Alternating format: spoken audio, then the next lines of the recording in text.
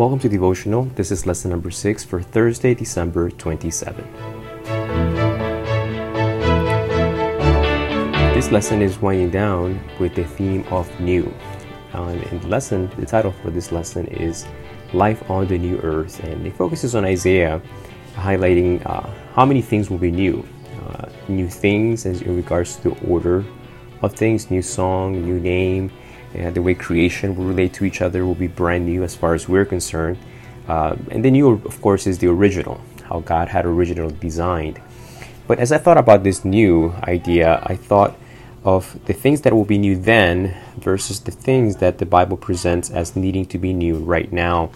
And I'm going to read to you a verse that Jesus speaks of something new and the necessity of something being new right now, so that we can experience the new of the future of the new earth, the new heaven and the new earth.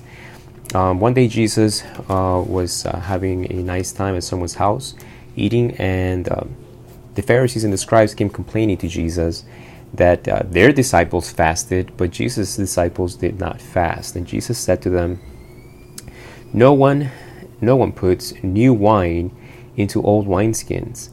Otherwise, the new wine will burst the skins, and it will be spilled out, and the skins will be ruined. But new wine must be put into new wineskins.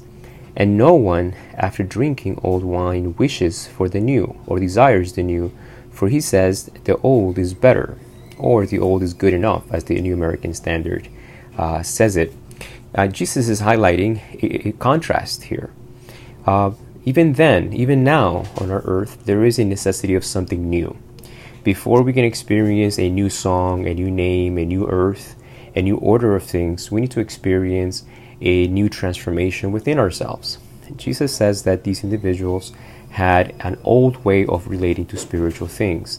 Fasting is not a bad thing, but it had become a dry, external thing for the Pharisees, for the scribes, and in turn for the people. It was a religion of purely externals. And Jesus is calling for a new transformation, a new wine, a new skin for new wine. And Jesus finishes saying something intriguing. He's very honest. He says, no one, after tasting or drinking the old wine, desires the new. For he says the old is better. And of course, he's following through that contrast of old, new. Old wineskin, old wine, new wineskin, new wine. And in that contrast, you would expect the new to be the better one, because it doesn't burst. There's no waste with that. But Jesus says that if you've tasted the old, you will have an acquired taste for what is new. And I believe that is a powerful statement. Jesus being very honest how we relate to the newness that God wants to give into our hearts right now. We talked about this idea of discipleship in a previous episode recently, and the warning of who you choose to disciple and how you choose to disciple and mentor others. These disciples had been modeling themselves with Pharisees and scribes, and Jesus says, you are old wineskins. And even if I wanted to give you the new wine of my gospel, my kingdom, my spirit, my grace, it would be wasted on you. You couldn't hold it. You don't get it. And this was the tension that you see when Jesus would speak plainly to the religious leaders, and they would claim that they did not understand. I'm just going through the Gospel of Matthew chapter 13, and the strong emphasis on that chapter is individuals that would hear but not understand. They would hear, but their hearts had been so hardened, just like old wineskins. And I realized I should explain to you a little bit of this. We did this at a small group in Steve Haddock's house. They didn't have bottles back then. They didn't have, plastic or things like that, things that we take for granted today. They didn't have those accessible back then.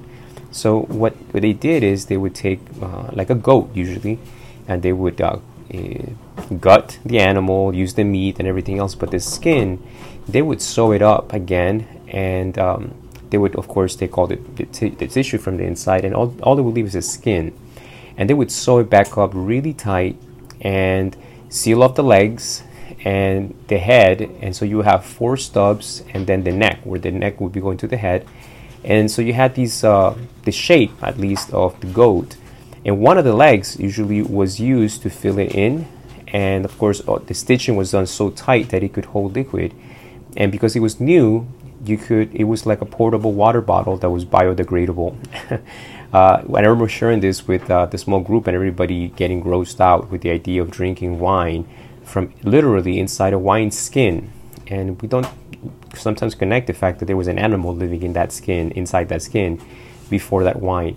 Because of the desert, arid area where people lived, these wineskins, after a while, would stretch and become brittle. And that was old wineskin. And whenever you put new wine, just because of the environment, there was heat, there was no refrigeration. They didn't understand about pasteurization, so the enzymes were there. And so the wine would stay new, but only for a period of time. And it would gradually begin to ferment. And as it would ferment, of course, it would swell the skin. And that's what Jesus is saying. I could put new wine in these wineskins, but because they're old and brittle, they would tear. And then both are wasted. You have to put something new into something that has been made new, which makes me think of the second verse that I want to highlight. 2 Corinthians chapter 5, verse 17.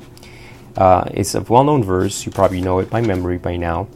2 Corinthians 5:17 says, "Therefore, if anyone is in Christ, he is a new creature. The old things have passed away. Behold, new things have come," present tense.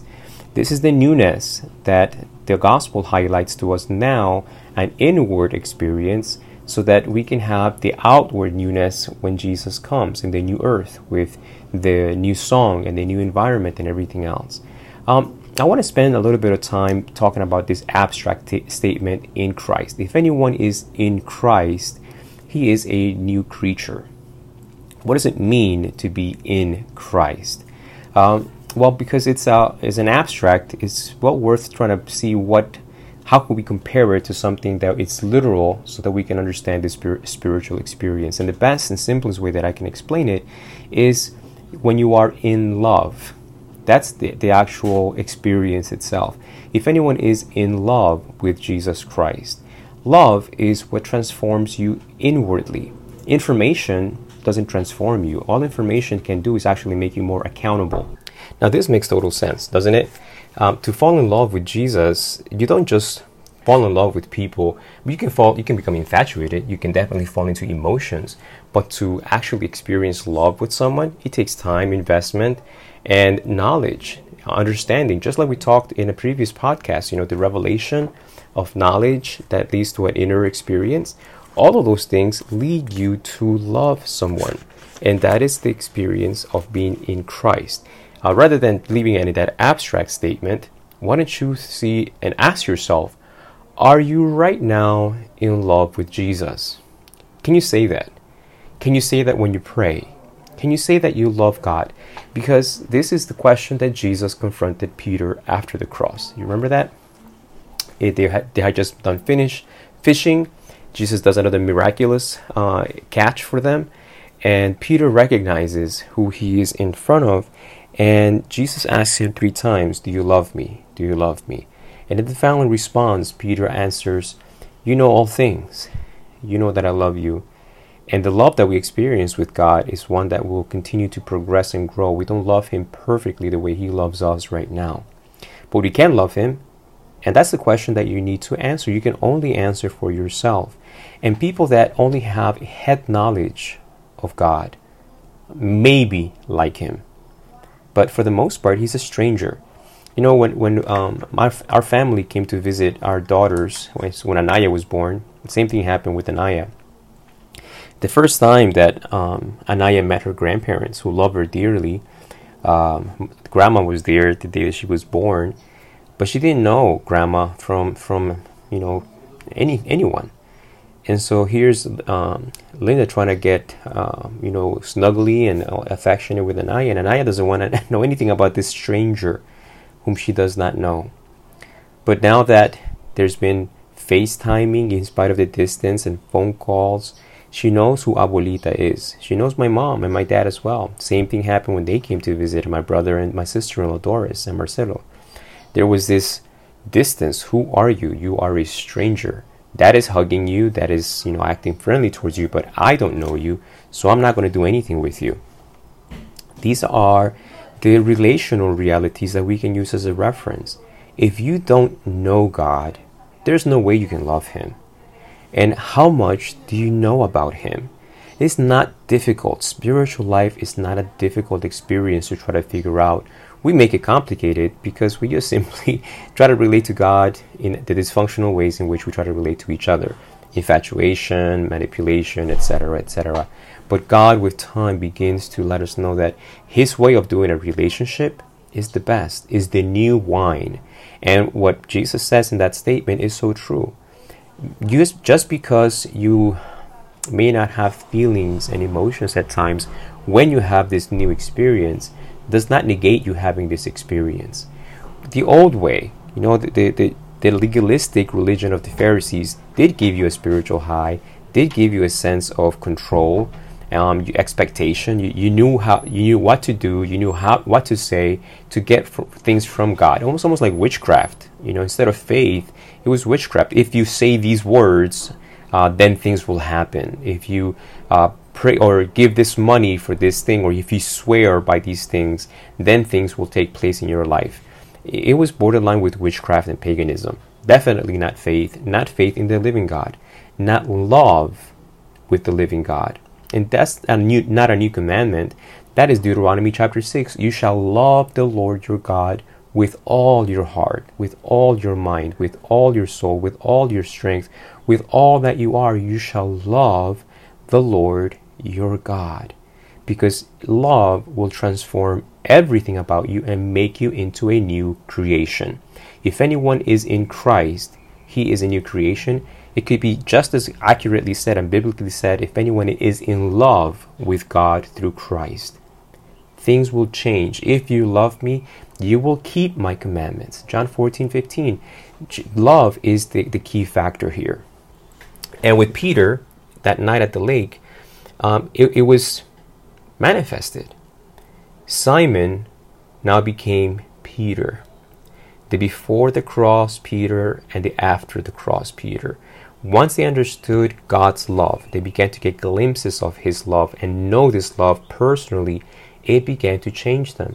Saul, before meeting Jesus, versus after Paul having Christ in his life. Big change, right? Jacob in Israel. And we can go down the line. And the reason I'm picking these individuals is because we're highlighting the newness.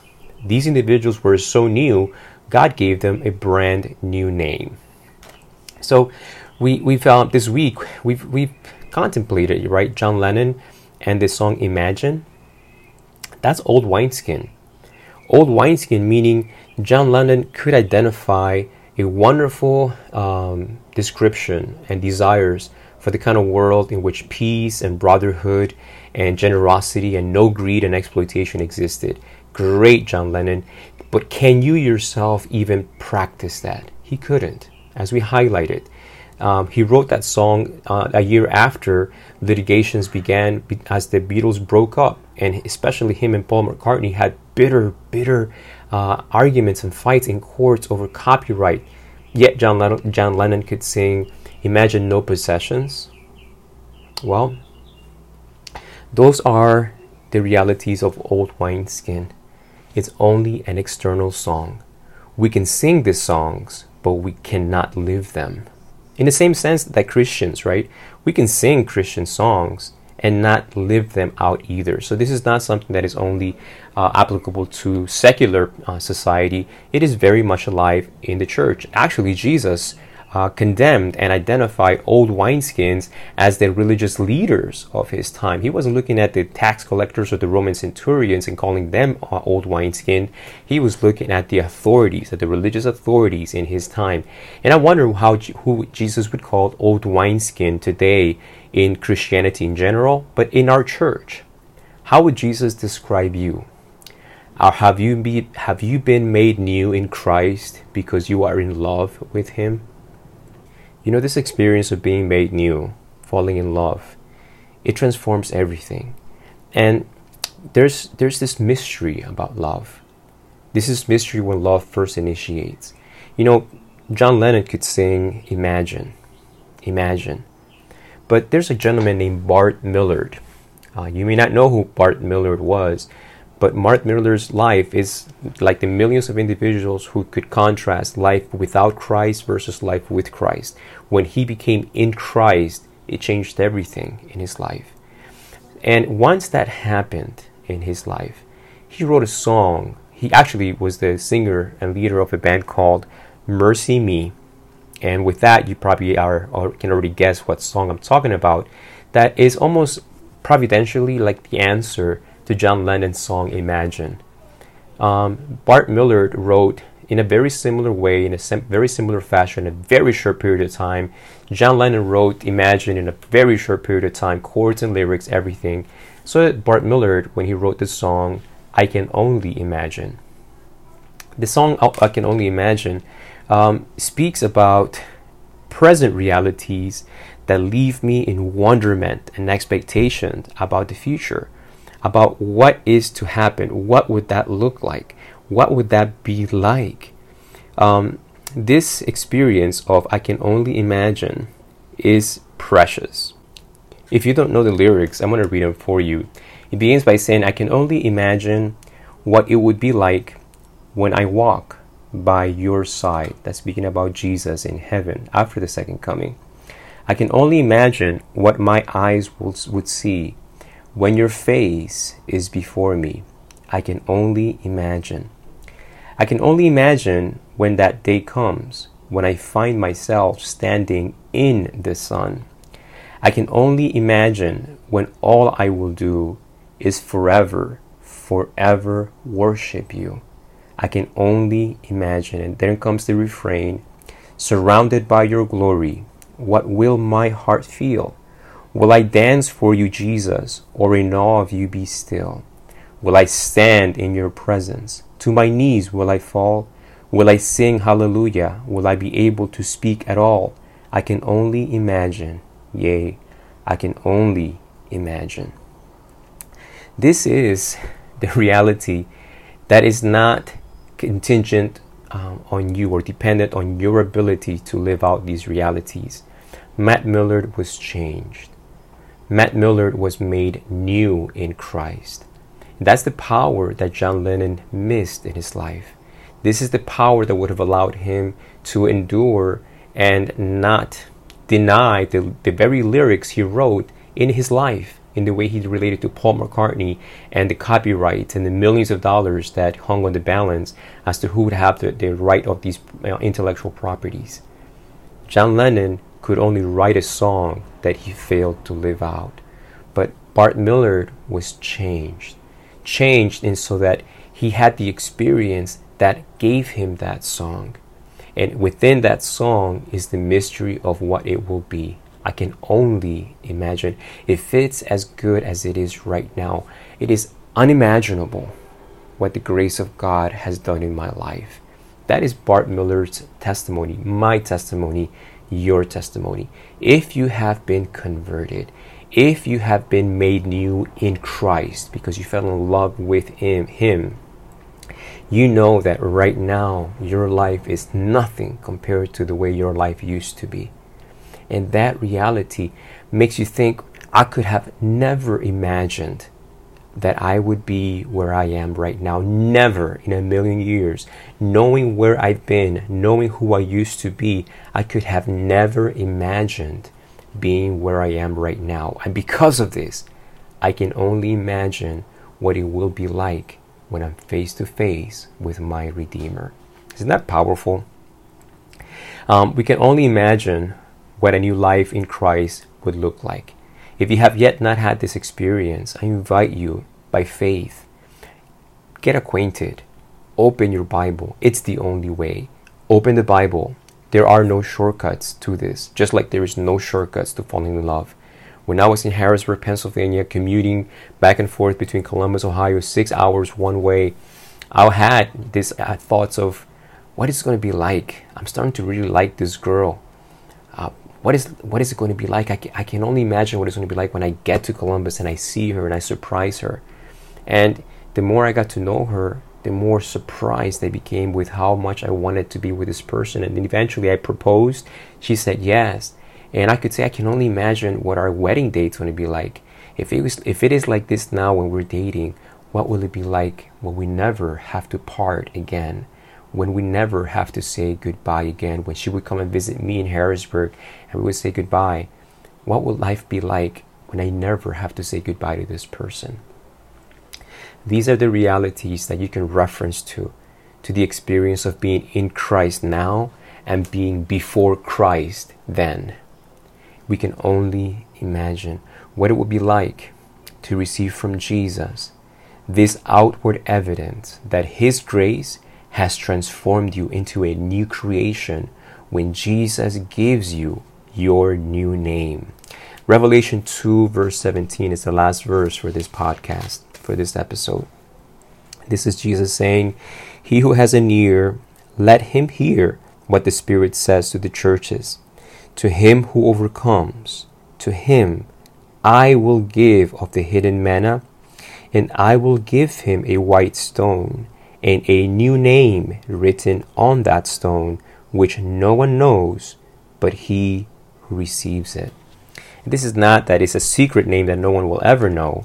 The idea is that the reason no one knows this name is because no one knows the experience that name describes. Just like Israel became the new name for Jacob, and Israel defined the experience Jacob lived until his conversion, until he was changed, until he was made into a new creation. And that's what that name will mean to you. And when Jesus gives you this name, it will move you because it will summarize your life journey. It will summarize how Jesus made you into a new creation. You know, I'm not going to have a very long appeal. I'm actually just going to tell you that I'm going to put a YouTube link in the description for this podcast so that you can listen to the song. If you heard it before, I can hear it again. I don't get tired of that song. And it will have the lyrics. I think if you've never heard it, I want to invite you to think about what those lyrics and that song stands for. Being made new in Christ because you are in love with Him. Have you fallen in love with Jesus? Falling in love, being in love, and staying in love is the experience that you and I need to invest most intentionally. All of our energy so that as we go day by day, our love for God will increase, deepen, and broaden. I pray this song blesses your soul.